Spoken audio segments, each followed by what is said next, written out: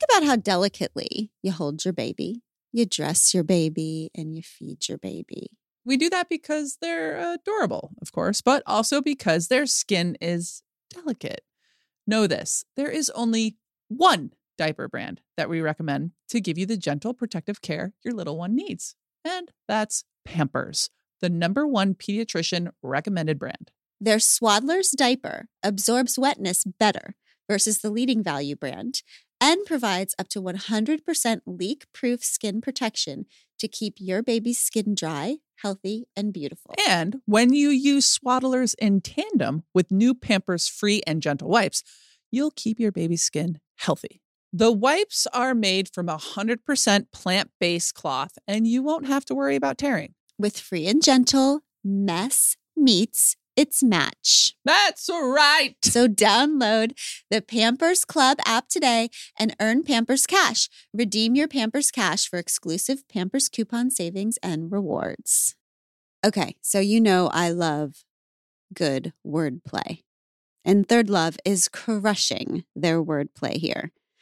When you have a bra that pinches or slips or just isn't comfortable at all, or is comfortable but isn't your style, you've got Brablums.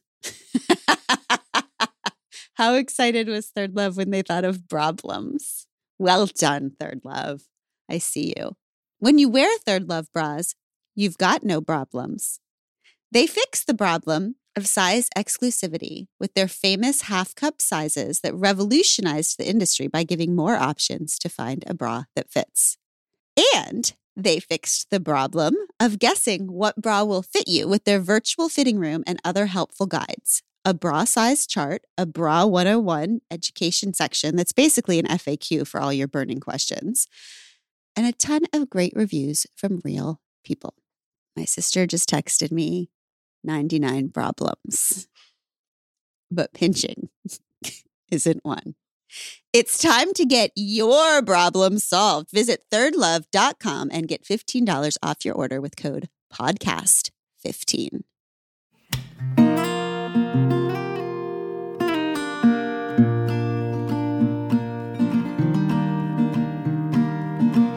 Welcome to We Can Do Hard Things. Today we have our dear friend, Chelsea Handler, who a few days ago announced her breakup from Joe Coy, and who is here today to talk about that breakup publicly for the first time. This conversation with her is, well, it just changed my heart. It's a lesson in how to love and how to let go and how not to abandon yourself. Chelsea Handler. Let me start your podcast for you today, shall I? Please, oh, honey. hey, Sissy, what's up? Hi. I love you. I love you on the podcast, Amanda. I just wanted to say, you guys, we have been trying to schedule this for months for me to come on, and I was going to come on with my boyfriend, who's now my ex-boyfriend, Joe Coy, and I was scheduled, and because Glennon and I have a very beautiful, honest history together. When we were scheduled, we were having some issues, and I texted her and said, I don't think this is a good time for us to come on and be representing relationships or couples or anything. You know, we're going to head to some therapy and try and sort this out. And now here I am alone. And I just publicly announced that Joe Coy and I are, going our separate ways. And I couldn't be happier to be spending this morning with all three of you. Same. I feel the exact same way. I wish I was actually just on your couch right now, but this will do. On my lap. I wish you were on my lap right now. Same. Let's just holding me like a baby. That's what I wish. A reverse baby hold. That's how I feel right now. I mean, I just love you so big and have for so long. And I just, I'm grateful to be with you this morning. I can't believe that it worked this way, but I know, I'm right? It's the universe working all of us together at the same time. So yes, here I am. Here you are. Here we all are. How are you right now in this moment? I'm okay. I mean, I feel, optimistic about the future now. I've changed so much, and my love was like so big that it just blew me open. And as painful as the ending of something like that is, I'm so well versed in therapy and understanding that every door shutting is a new beginning. And I do believe it. I don't think that's horseshit.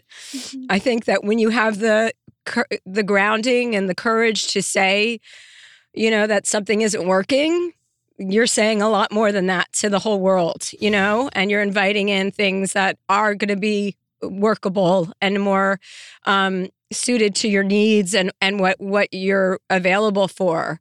And so I'm really happy to be handling a breakup in an honest way for the first time in my life, instead of, distracting, deflecting and doing all these things to be like, I'm fine. And then, the delayed grief hits you 3 or 4 months later and you're on your knees and you haven't really dealt with anything.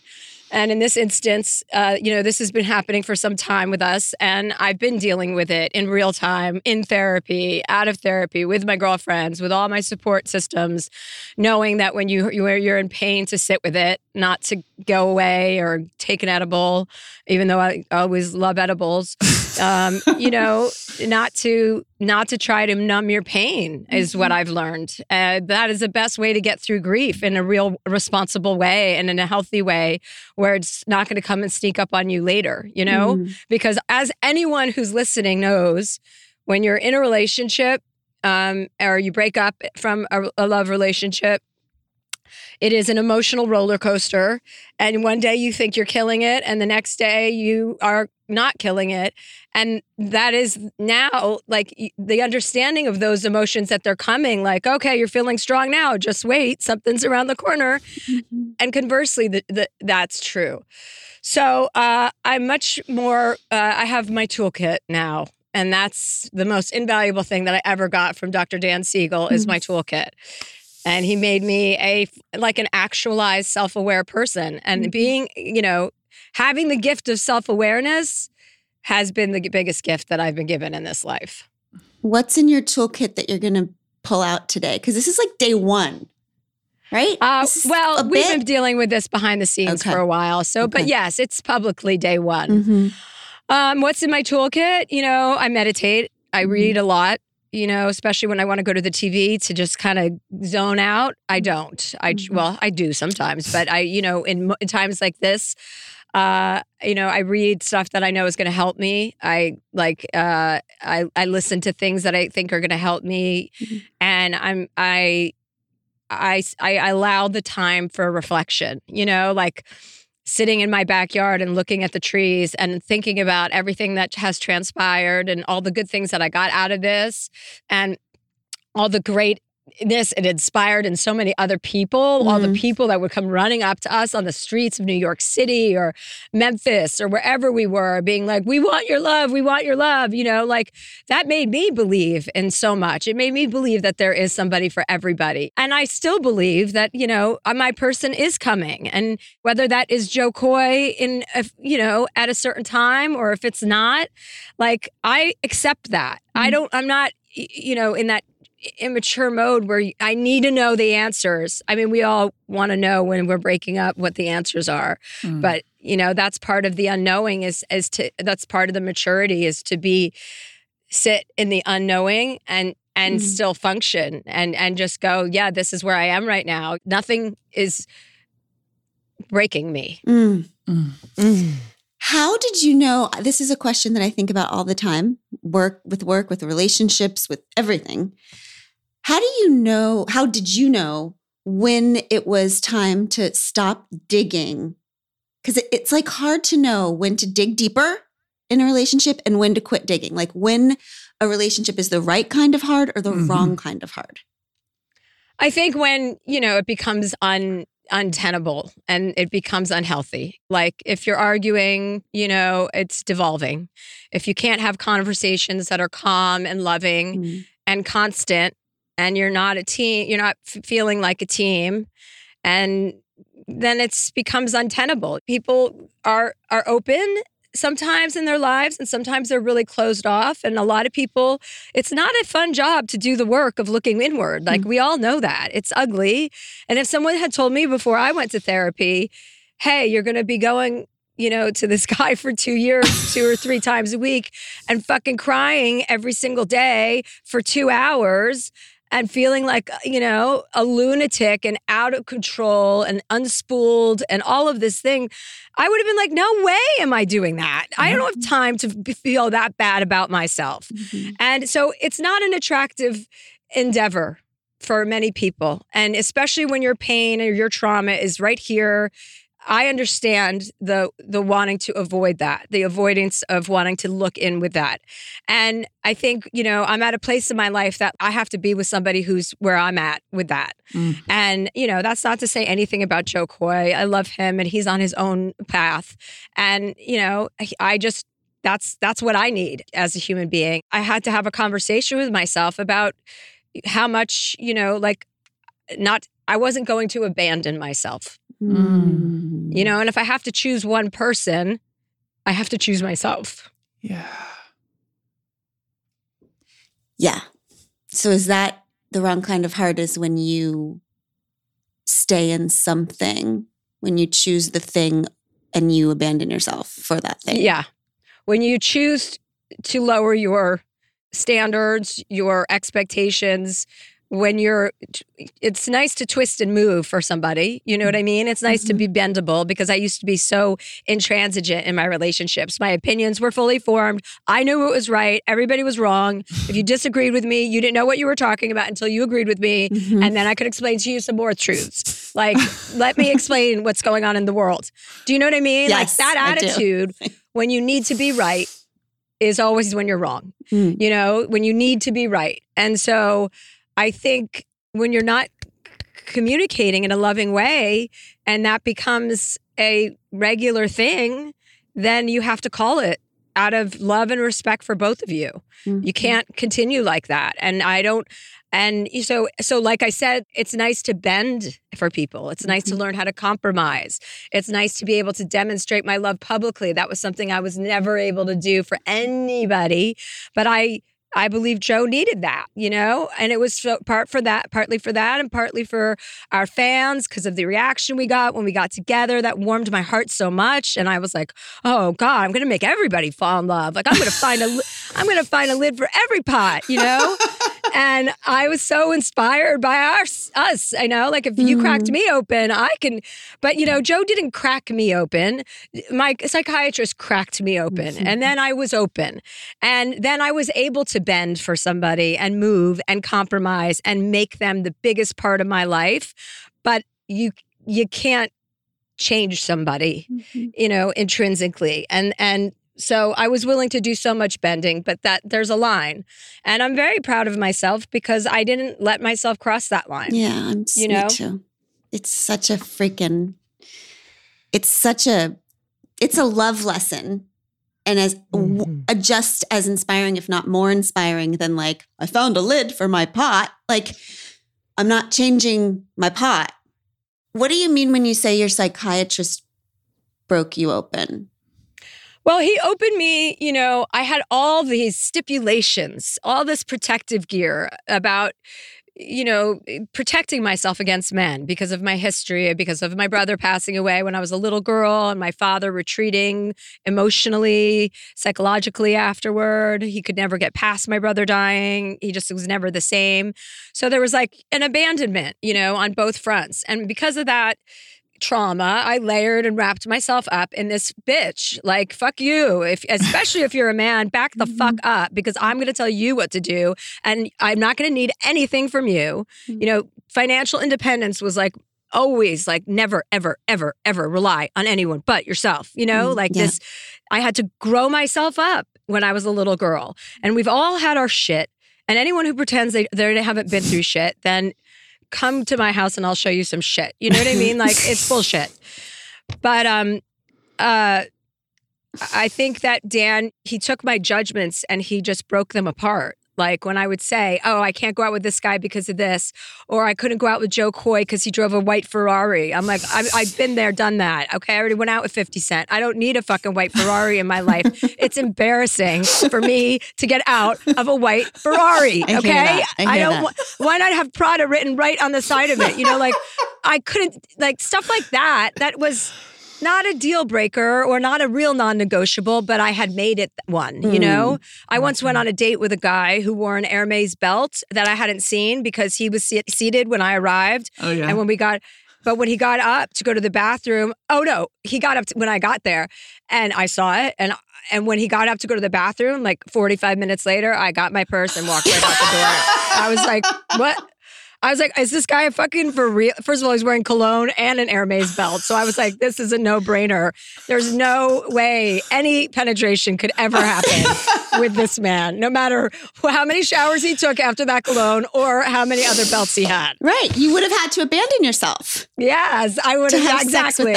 Yeah. A different sort of abandoning. Yes. But yes, no, Dan really just made me look at myself and like, what are all these protections about? You know, why do you think that you don't need a man? Why do you think that you don't need a partner? Why? I'm like, because I'm happy. But it was a defense, you know, it was like, now I know, and added it, like, as long as it's an addition, you know, no one's going to subtract from what I've built for myself, from my family, from my friends, from the love and that I've surrounded myself with. Like, my friendships are so deep now.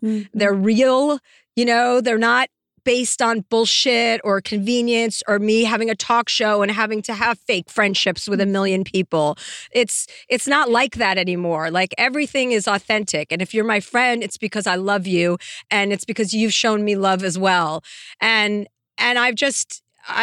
he really made me understand all of the barriers I had around me.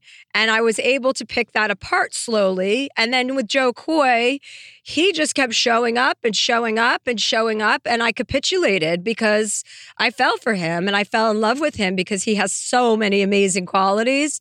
And I realized what that can be, what a partnership can be. Like, whereas I used to eschew, like, I'm not, you know, I don't want to wake up with somebody in my space. I mean, like you two with your videos all the time. Like, the other day when you were just like, I hate everything. I'm sad all the time. I'm like, God, Abby does not miss a fucking beat with this camera. I know. I'm like, you know, and I'm like, I thought that would gross me out to have someone in my space so much and to be connected to someone so much that our dinners were always going to be together or every vacation was going to be together.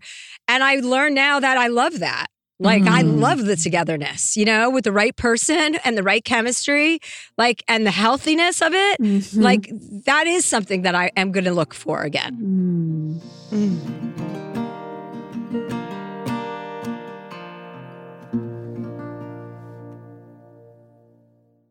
IXL. Remember those 3 letters the next time your child asks you for help on homework. IXL Learning is an online learning community for kids that covers core subjects like math, science, and social studies in a helpful, feedback-driven way. So the fact that we cannot help our children with our homework now, which I actually cannot and stopped being able to help them with after 4th grade, has been solved. IXL Learning's advanced algorithm is backed by research, and in studies done in nearly every state across the country, those who use IXL are consistently performing better in school. Plus, their subscription covers pre-K to 12th grade, and that wide range of ages and subjects is one of the many reasons why IXL is used in 95 of the top 100 school districts in the U.S.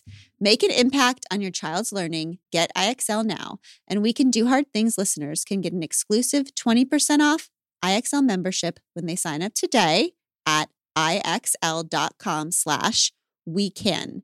Visit IXL.com/wecan if you cannot help your child with their homework anymore. And there, get the most effective learning program out there at the best price.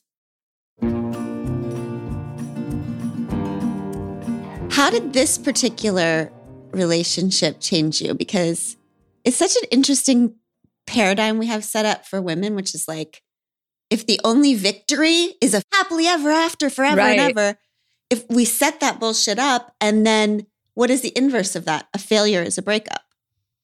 But Yeah. actually, any relationship that changes you to the point that you look like this has changed you in terms of like being broken open in a beautiful, illuminating way Yeah.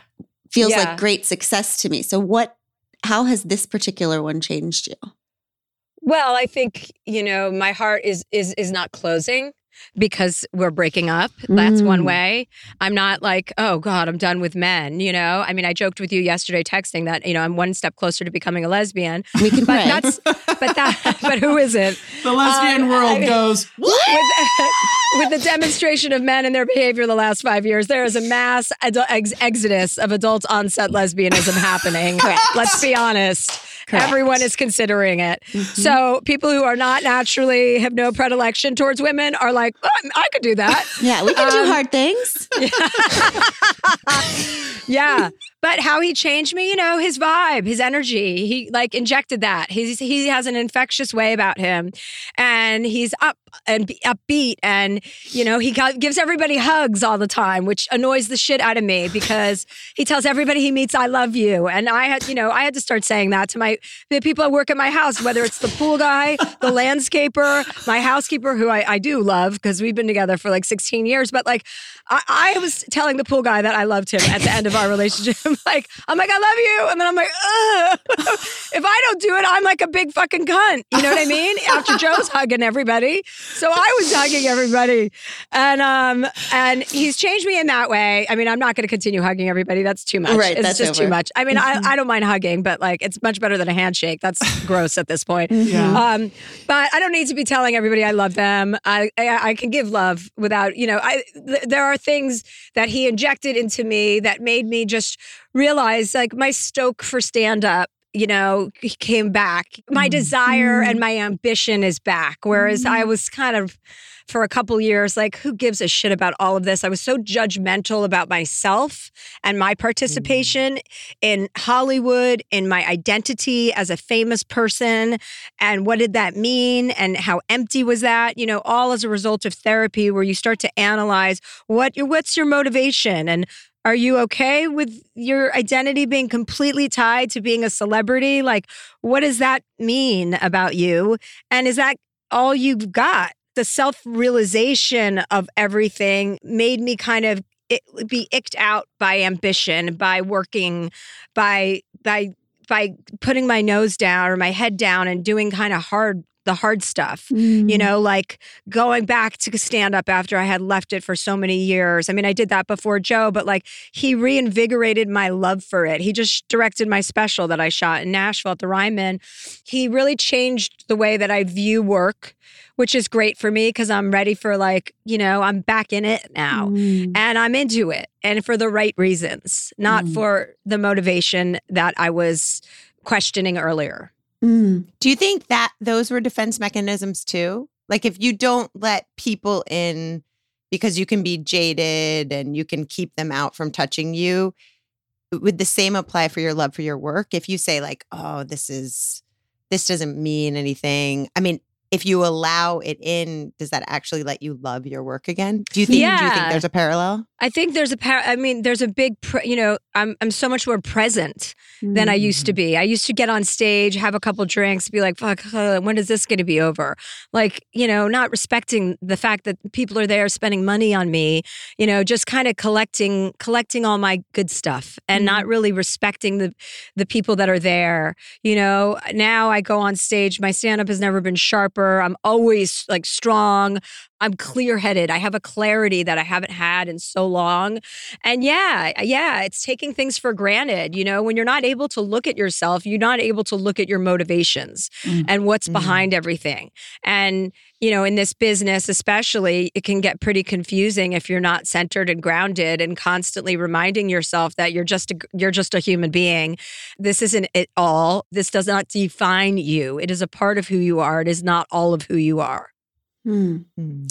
So you announced this yesterday. First of all, what made you announce the breakup last night? Like, did you have a moment where you're like, all right, this is it? Like, how did you decide that it was the right time? Well, my publicist called and outlets were calling and asking. It was getting leaked by people. So we split up about a month ago, and I figured we could just reconvene when everything kind of cooled down.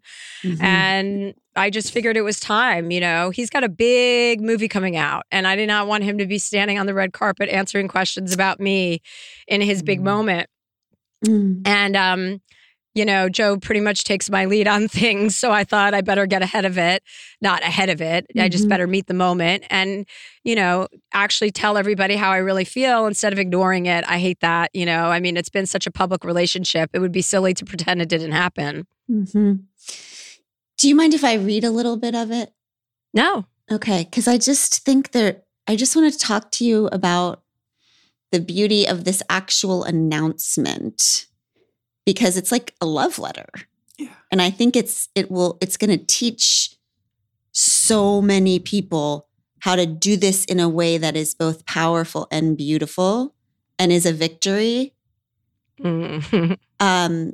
Okay, here it goes. I'm not a crier, but this one might sneak through my Lexapro. Okay, so just okay. I need a Lexapro. Oh, yes, you do. Yes, you do. I can hook you up. Okay, in anticipation of celebrating our first year together, Joe and I recorded this video early. But as many of you have noticed, it is with a heavy heart we announced that we have decided together that it is best for us to take a break from our relationship right now. I know many of you were invested in our love, and I wanted to express to you how much that meant to both of us, how much it still means, and how much I now believe in love for each one of us.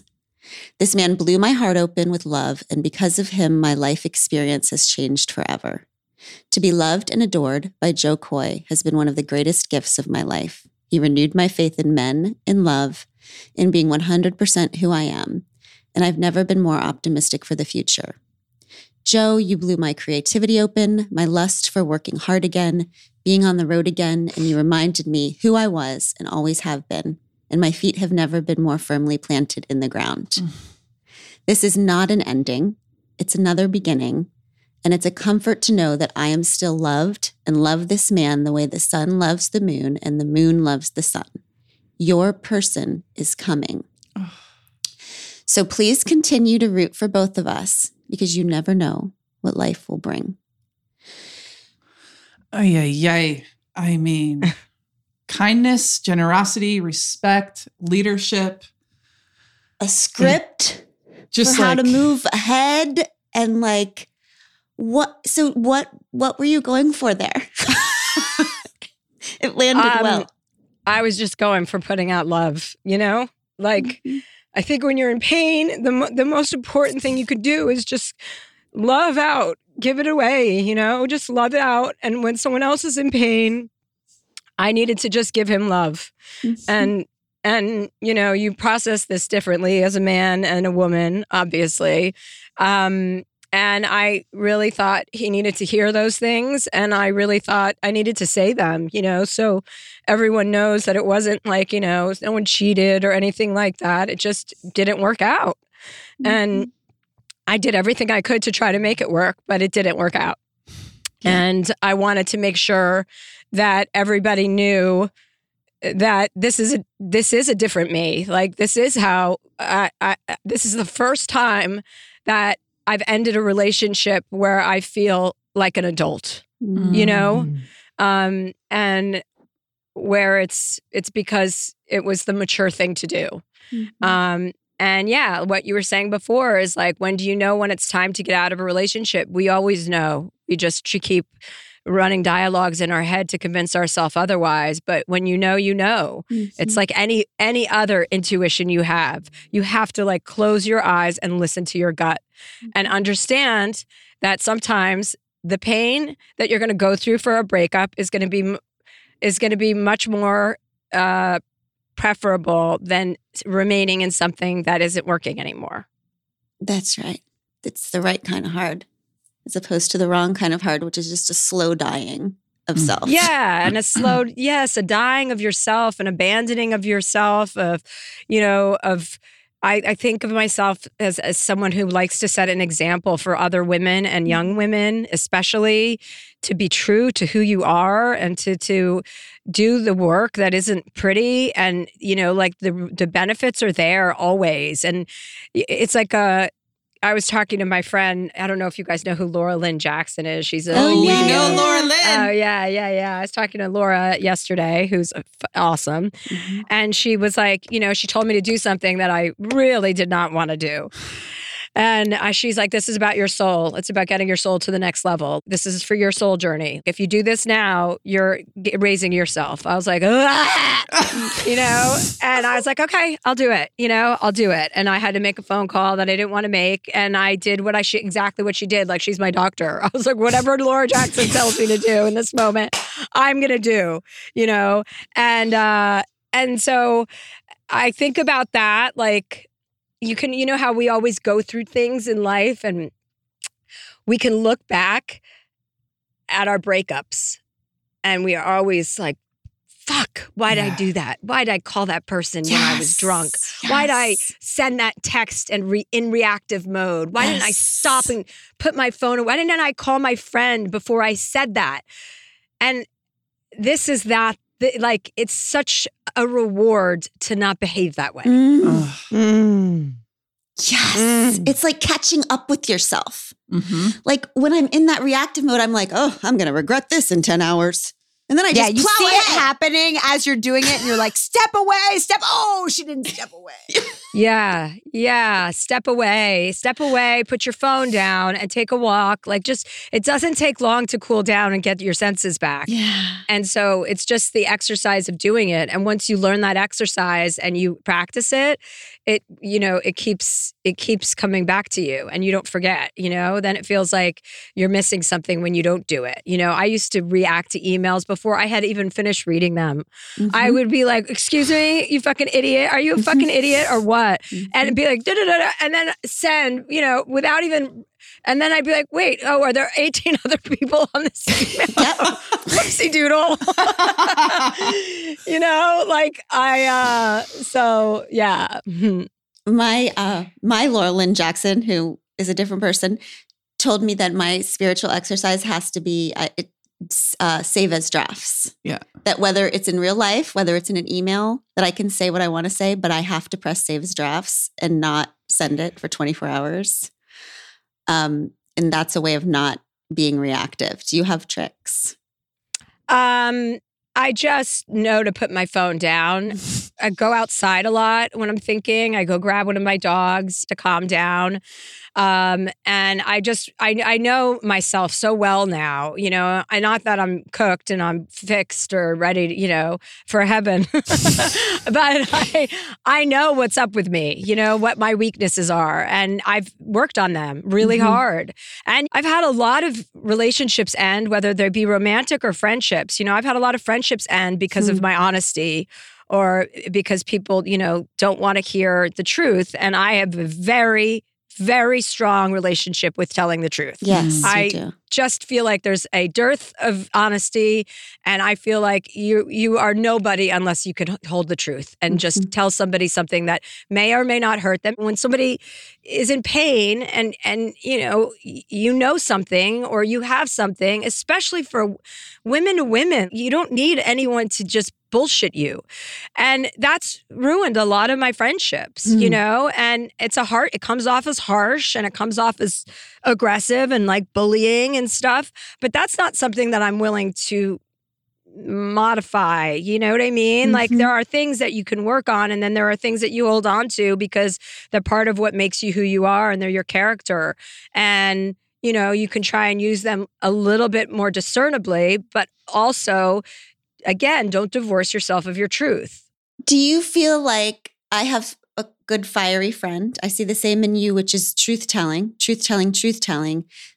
that not the way that you do love? Mm-hmm. Like, a lot of people in friendships don't say the thing or don't do the thing. And so they're perceived as the kind ones, the nice ones. To me, the person in the relationship who's bringing the truth, who's bringing the fire, it might sound aggressive, but that's actually love.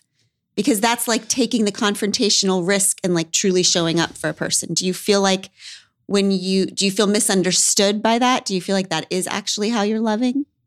Yeah. If I feel like one of my friends is being treated in a way that is not acceptable, then I will go to bat for them. You know what I mean? It's so easy to defend other people than it is to defend yourself. Sometimes, like I had a relationship with a friend for a long time who did some stuff that was really, really hurtful to me. And I kind of swallowed that for a while. But when I saw it happen to another friend that she did what she did, I couldn't help myself. I was like, now this is what we're talking about here. You know, I had a conversation with you and now you're doing it again to our other friend and I'm watching you. Like you didn't hear anything I said.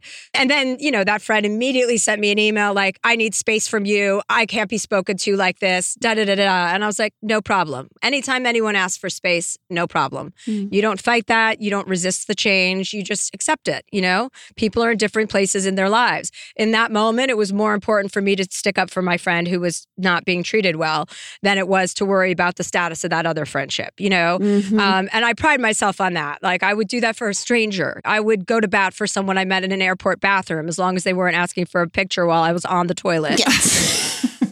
And I said this to this woman the other day. I was like, can we just get out of the bathroom, please, before we do this? Yeah. Is this the background that you're looking for?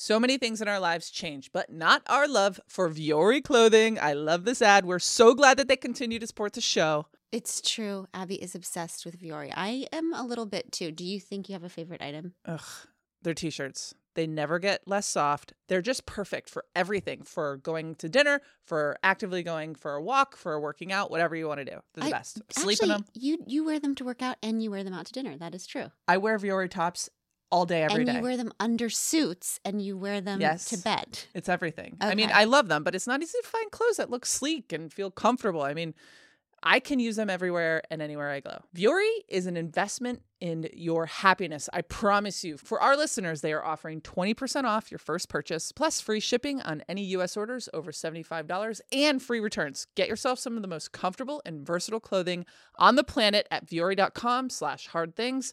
That's VUORI.com/hardthings. You won't be sorry.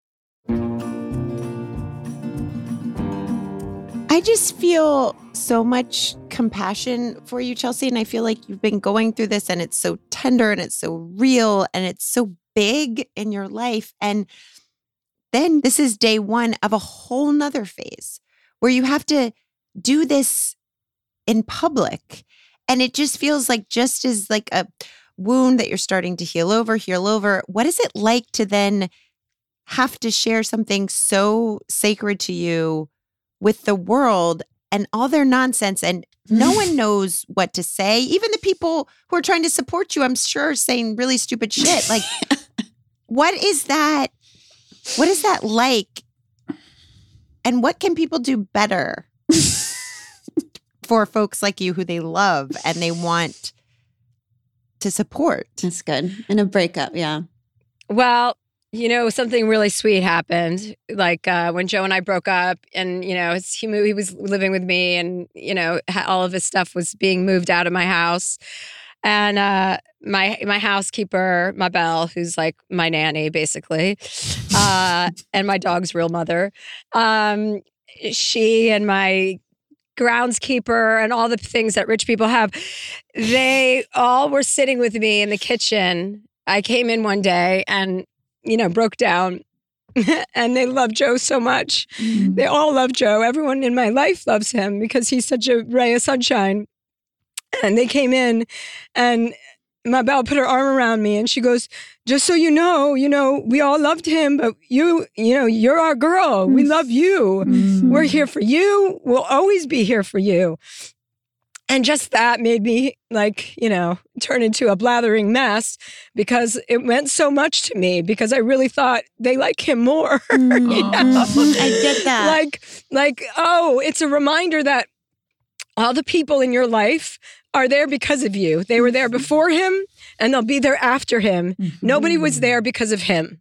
All of the people in my life, in my circle of friends, my family, as much as everyone loved us together and the magic of what we had when we were together. And, they have come to me in such a way that's like, no, we're with you. And not that you have to take sides. It's not like that, but it's a reminder that you're valuable and you have your own relationships, and they're not because of another person. They're because of you. Yeah, you're the center of their solar system. And you always have been. But when you bring somebody else to the equation, it's not like you split the solar system. It's just like a Venn diagram where Joe was taking up a little bit more space. And then it's like a reminder, oh no, here you are our person. And that's fucking so sweet. Yeah. How do you think being this vulnerable, broken up Chelsea, which your psychiatrist did to you, do you do that artist thing where artists worry that if they get healthy, they're right? Like in my world, you can't get too healthy or your writing will start sucking because you have to suffer and be miserable in order to have good writing. How do you think your stand-up and your work world will change with this wise, vulnerable, open? I mean, gorgeous? It's always changing, like I did a stand-up special a couple of years ago, right after I wrote my last book. That was very like profound and meaningful and deep and like something that I didn't think you could do in stand-up until Nanette or Hannah Gadsby did that. And I was like, oh, I want to do that. I want to tell that story. Like, and that was a little bit more serious, but it was received really well. And this special that I just taped is fucking badass, like OG, my kind of comedy. And I talk about from hating men to falling for Joe Coy. It's all in there. COVID's in there, dating, like all the stuff that I grapple with. And I just think, if you're an artist, as long as you're authentic to yourself, right now I'm writing a book with Whitney, your editor. We share an editor now. I just signed a deal about falling in love, about my love story. Oh my gosh. And I was like, oh, well, this is kind of similar to what happened with Love Warrior, Yeah. I was like, but it isn't, because it's like, I still fell in love. I still have my love story. It was by way of Joe, but it's not because of Joe. Like, Joe is part of my story. Exactly. Joe is not my whole story. Right. There's still more to come. And so, like, creatively, I think that one line, don't resist change, from Eckhart Tolle or Deepak or one of those people that, I could never have a real conversation with because I'm like, what? But I like to read their quotes. Yes. And I like to read their books. I had Deepak Chopra on once and I was like, wait, what? I'm like, what are you talking about? Just send me your book, dude. Just send me your book. I know. Him and his rhinestone glasses. I'm like, this is very confusing messaging.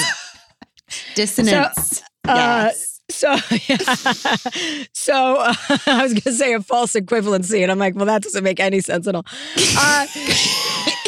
But I think if you're an artist, you always have to accept the change, right? We always have to just go with the change. That's right. You have to be like, okay, my life is different. This is okay. I'm not breakable, unbreakable. That's who I am. Like, this isn't going to break me psychologically. My spirit is never going to wane. This is going to make me stronger. I've never been more aware of my strength before than I am now. And that in and of itself is something I wish I could just have a big bottle for people to dip it into, because there are so many women, that you talk to, that I talk to, that call into my podcast, that I just want to hold and be like, you are so special. You just have to start believing that. You are so strong. We all have this reservoir of strength within us just by the nature of us being alive. And some of us don't even realize how easy it is to tap into that and how available it is for us to tap into. And so, that has to be part of my messaging, and has always been part of my messaging. I don't do anything creative anymore that doesn't have a message or doesn't make you think, about what your stance on something is, or how you view the world, or how you view yourself in your own entitlement or lack thereof. So, Yeah, I forget what the question was. Doesn't matter. That was a great answer. Yeah. You used a phrase at the very beginning of this conversation that I'm still thinking about because you said, I'm dealing with it now so that I don't have delayed grief. And in a lot that I've heard from you on your podcast, you talk about how when you lost Chet, your beloved brother, you realized decades later that the delayed grief was an intrinsic part of all the defenses that you put up. And you also talk about how Joe shared so many beautiful qualities with Chet. I'm wondering, did any part of this relationship heal something for you with Chet? And is there something to that? Because there seems parallels to, now you're protecting yourself in the positive way of not delaying the grief. Mm. Yes. Yeah. I mean, I felt my brother, I felt a lot of my brother in Joe. Joe wears flannels all the time. And like for a while, I never made the connection, but my brother used to wear flannels all the time. And I remember walking into Joe's house, into his closet one day when we first started dating. And I saw this just array of flannels hanging everywhere. And I went, oh my God, this is my brother's closet. Like, and I remember just, I used to come home after school every day and go to my brother's closet after he died to smell his shirts and go through his shirts and sit by myself in his bed because I was so tough. No one could see me cry. My parents weren't there. They were probably fucking sleeping. And I would just go in there and do my grieving alone and not let anyone see me. No one was allowed to see me cry. No, that was off limits for like probably 25 years. Mm-hmm. And I could cry for other people, but it couldn't be about me. You know what I mean? Mm-hmm. And so when my friends would break up, or I remember my friend Amber, her wedding got called off like a week before, her guy left her. And I could not get over that. Like I was a wreck for her. She was consoling me. I'd be sleeping in her bed and she'd be like, can you fucking leave? You are bringing me down. And my other friend was like, hey, I hate to break this to you, but this is not about Amber, okay? You have some unfinished business. But I was in my 20s. I didn't know what I was crying about, and now I know what I was crying about.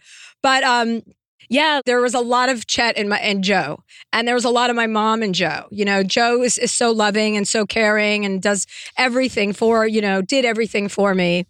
Would hold his lip balm in his pockets to make sure, because I am a lip balm addict, and holds my purse, never lets me carry anything. In the middle of the night, he would put a pillow underneath my legs because he knows I like to sleep like that. He did so many little, like only a mother love type things, that my mom would have done for me.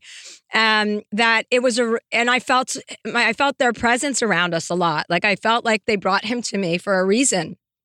Mm-hmm. So yeah, there was a lot of healing, there's been a lot of healing with Chet, with Dan, my psychiatrist, because that's what the crux of all of it was. It was about that, about being abandoned at that early age. And he was an attachment figure to me. Like he was like my boyfriend. I was 9 and he was 22, and he took me everywhere like his little plaything, and I was like, where's Chet? We're going for a 5-hour drive to our summer house. I would drive with Chet, like Chet and Chelsea. It was like, bookends. He was the oldest and I was the youngest. So there was a lot of healing that had to happen with Dan, which I hated. I mean, I can't tell you the amount of times I would sit in therapy and Dan would be like, Chelsea, when you were 9, I'm like, Dan, please, we've been over this so many times. If you draw everything back to Chet, I'm going to stop taking you seriously. And I had that attitude, like, this isn't about my childhood. And that is the first sign when someone says that sentence, it is the first sign that you need therapy. And that's what I said. I go, there's nothing to see here. Nothing. I said, my mom's dead. My brother's dead. Hopefully my dad will die soon. I'm like, I'm good with death. There's nothing to talk about with my childhood. I'm like, I'm actually just really impatient, impulsive, and bitchy. I would like to work on those 3 things. And, now I know what that sentence meant. And I know when people are stuck. I also can see it and I can help them. It was funny. I went out with dinner to two of my girlfriends the other night, and it was like a dinner to like, help me and be there for me. And my one girlfriend was just a hot mess, like just going through this cycle of men and this. And she's like, I don't want a boyfriend, but this guy doesn't want to be exclusive. And I looked at her, I go, listen to me. You're in no place to be making any of these decisions. I'm telling you from sitting down here tonight, you're not healthy right now. Like you are unhealthy and you're not looking at yourself.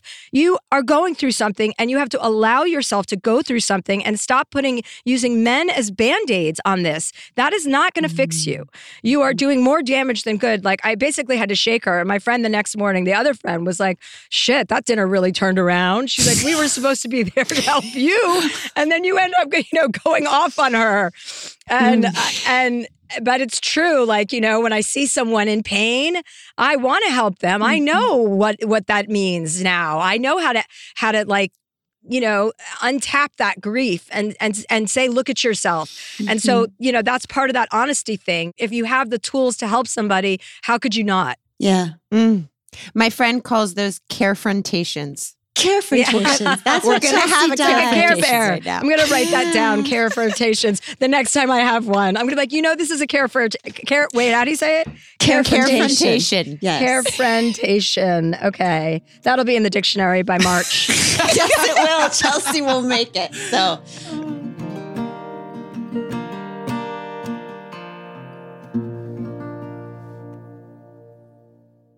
With the 2024 Games in Paris on the horizon, I've gotten nostalgic about my international career. And when I look back, there are a few things I would have done differently to make sure I made the most of my time abroad.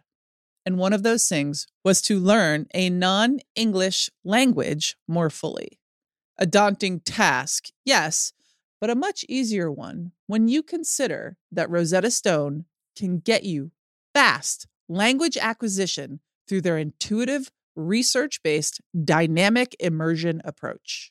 That's why they're the most trusted language learning program and have been for years, with millions of users and 25 languages offered. Whether it's Dutch, Arabic, or Chinese, don't put off learning that language. There's no better time than right now to get started.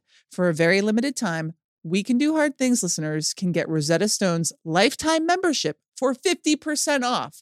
Visit rosettastone.com/weekend.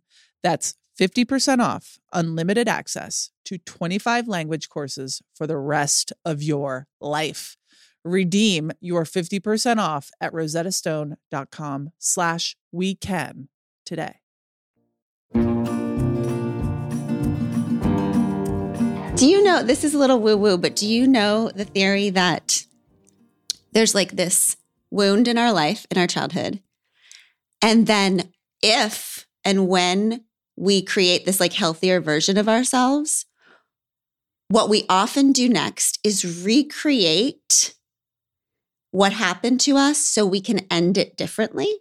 Oh, no, I've never heard that. It's interesting, right? That this fear of abandonment thing, and then Chet, the loss of Chet. And now here you are, having truly been brave enough to do it, to enter into this, open up your heart, and you're ending it in an opposite. You're like taking that power back that you didn't have when you were a kid, because you're doing it in a way where you don't self-abandon and you don't grieve in a closet. Like you might still be in a closet, but it's a very public one. It's like you're grieving, you're showing all of your pain and grief, dealing with it now instead of putting it away.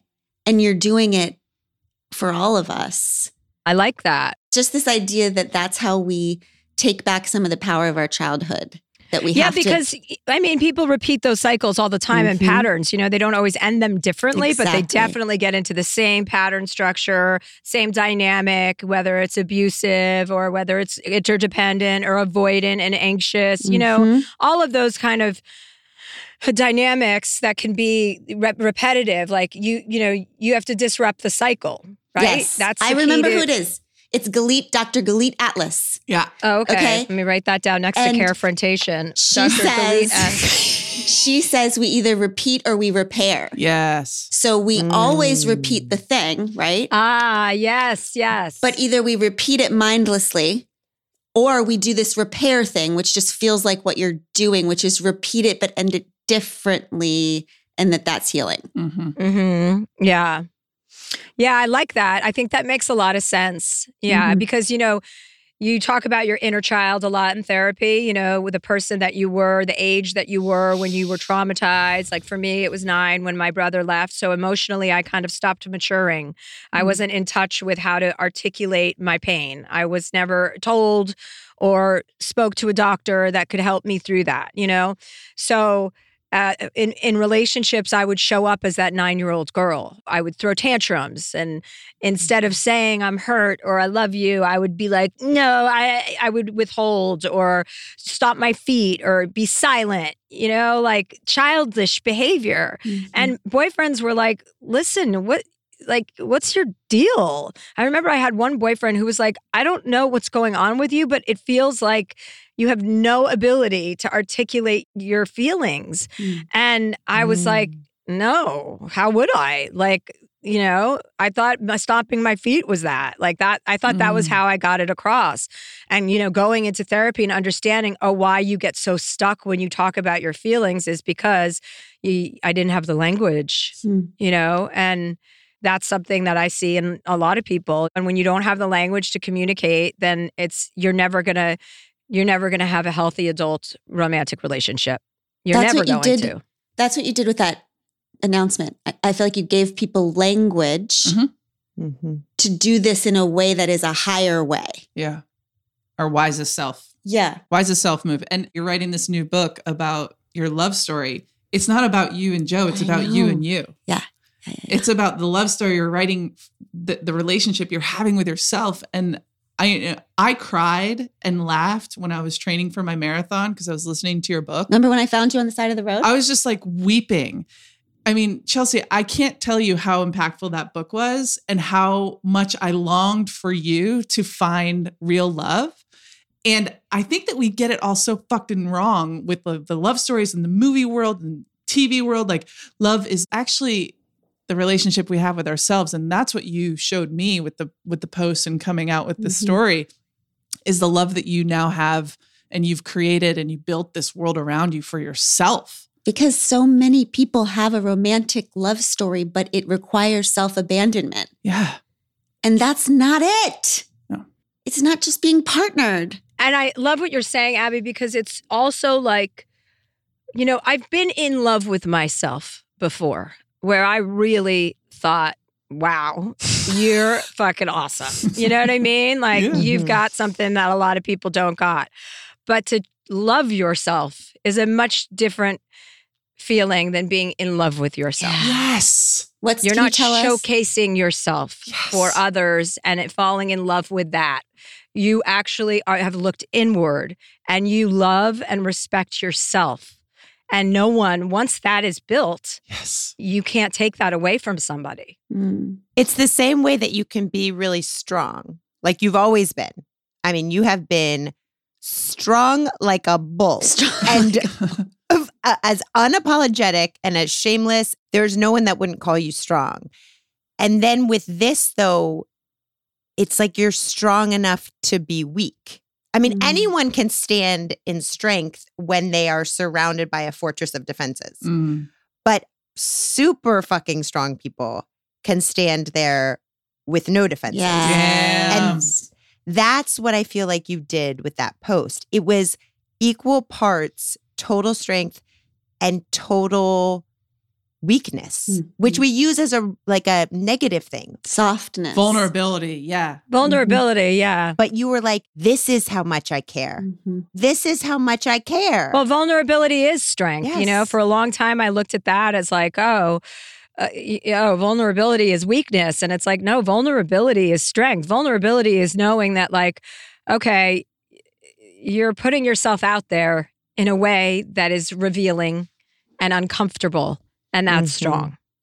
Yes. And that's a good reminder, for everybody, because the defensiveness and the toughness and the inability, one thing I learned in in therapy that was so valuable was my inability to like be alone, to sit, like just not even, with the TV on, to sit in my backyard and just look at the trees or the grass or whatever. And I didn't understand why that was an issue. I was like, but I don't want to be alone. I like people. I always had an entourage. I always had like people living at my house, And he was like, that's great. You can always have that. But like, if you don't have a relationship with your own thoughts, if you're so scared to be alone with your inner dialogue and you're scared of what's going to come up, then you're fucked up. There's no shortcut around it. Like no one gets away with it. No one gets away with not looking at themselves. It will bite you in the ass just when you are on top of the world, like I did with me. I was on top of the world and it bit me in the ass. And then I was defenseless because I just fell down. You know what I mean? My defenses, I was out of defenses. And that's not a desirable way for it to happen. It's so much more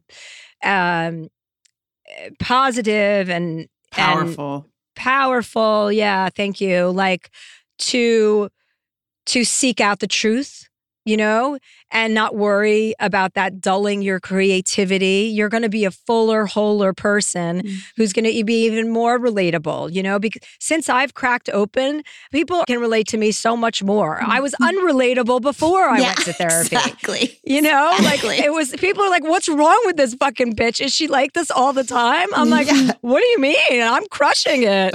Like aspirational, but not relatable. Exactly. And the escapism, I love to party. I love to talk about it. I love mushrooms. I love cannabis. I love alcohol. I love all of it. But, my relationship with all of that has also changed, because of therapy. Because you're like, okay, well, that's an unreasonable amount. You know what I mean? Like, what are you doing there? And even now, especially in the throes of my feelings right now, in this last month of separating from Joe, there are times where I've had a couple drinks with friends, and then there are times where like, no, I don't want to feel that way. I want to sleep well. I don't want to wake up in the middle of the night. I don't want to numb this. I don't want to get drunk and have fun right now. I want to deal with the pain that I'm in and exhaust that pain and get through it. Because that is the best way. In that book, I don't know if you guys have read this David Hawkins book, Letting Go. It's pretty deep and pretty metaphysical. So you have to be like really down with it when you read it, because otherwise you're like, huh? And he talks about this guy who lost his mother, and he just went to a cabin and just sat alone in this cabin and cried and cried and cried until he felt joy again. And he faced his grief head on and dealt with it.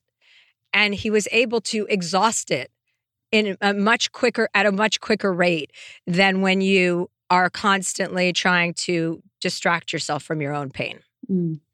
Fuck. Exhausting it. That is such, I've never heard exhaust your pain. Yeah, it's like running a 3-year-old boy around in the backyard. That's how I think of pain. Let me fucking run it around so that it gets so tired that it leaves my body in a quicker succession than, all the other stuff can delay your grief. And so, I want to exhaust that pain. And it's working. I feel joyful. Even though I feel heartbroken, I feel so joyful and optimistic and grateful. Like grateful for these amazing people in my life, grateful to be sitting here having a conversation like this. I would never have been able to talk like this openly before I went to therapy. I would never be able to let anyone see me this way. And, I have so much gratitude for that growth. And gratitude for the fact that these conversations, like on your podcast, on my podcast, on multiple podcasts, I mean, there's only like 6 or 7 podcasts. So let's be honest. We have half of them. That we are all talking about this stuff because, the only way to make somebody stronger is to share. Yeah. It's like grief. It's like the Jewish tradition of sitting Shiva. You sit Shiva for yourself for a while. Yeah, for yourself. And that's not to say it's not like a pity party. It's active. It's an muscular. Active grieving. It's so funny because like Shiva is so depressing. That's just the way. Wouldn't it be great if every every funeral was a celebration of life and we all just took a part of that person and lived in their honor, instead of feeling sorry that they're not here anymore. No one's ever really gone, People aren't gone once you've met them. They're with you forever if you love them and if you had something special, and that's worthwhile. And there's a different way to frame death, and there's a different way for us to cope with death. And that's why it's so beautiful when you talk about this loss in some way of Joe, is that everything you just said is true. That person is forever going to be part of you. That experience is forever going to be part of you. You are changed because of it. And it's almost like the rest of your loves that you have on out are in part in honor of that. Yes, absolutely. Like my next relationship will only be stronger and better. I don't have any time for anything other than excellent. Yeah. And, I'm excellent and I want that in return, and so there's a lot of dignity that comes from that self-exploration and a lot of, self-assurance. You can go through times in your life, I certainly have, where I have been insecure or self-conscious or second-guessed myself. And that's not a fun feeling. And, most people don't know that you can get out of that. Chelsea, thank you. The way that you are walking through this is going to change lives. And it's a victory march. It is how I feel about it, because it is going to help so many people not abandon themselves and redefine what victory and love is, which is perhaps partnering and only partnering with the person who never requires self-abandonment of you. And I just want everybody to repeat the mantra, I am excellent. Yes. And I deserve excellence. Yes. Let us take that. I just fucking love you, Chelsea Handler. Oh my God, I love you guys. I love all three of you. I love you so much. And I love that we have a history together, Glennon, from so many years. And we've done so many fun things together, whether it be interviewing. Well, it's always interviewing, but it's so fun to do it with you. All right. The rest of you, we will see you next time on We Can Do Hard Things. Thanks for doing hard things with us, Chelsea. We Can Do Hard Things is produced in partnership with Cadence 13 Studios. Be sure to rate, review, and follow the show on Apple Podcasts, Odyssey, or wherever you get your podcasts. Especially be sure to rate and review the podcast if you really liked it. If you didn't, don't worry about it. It's fine.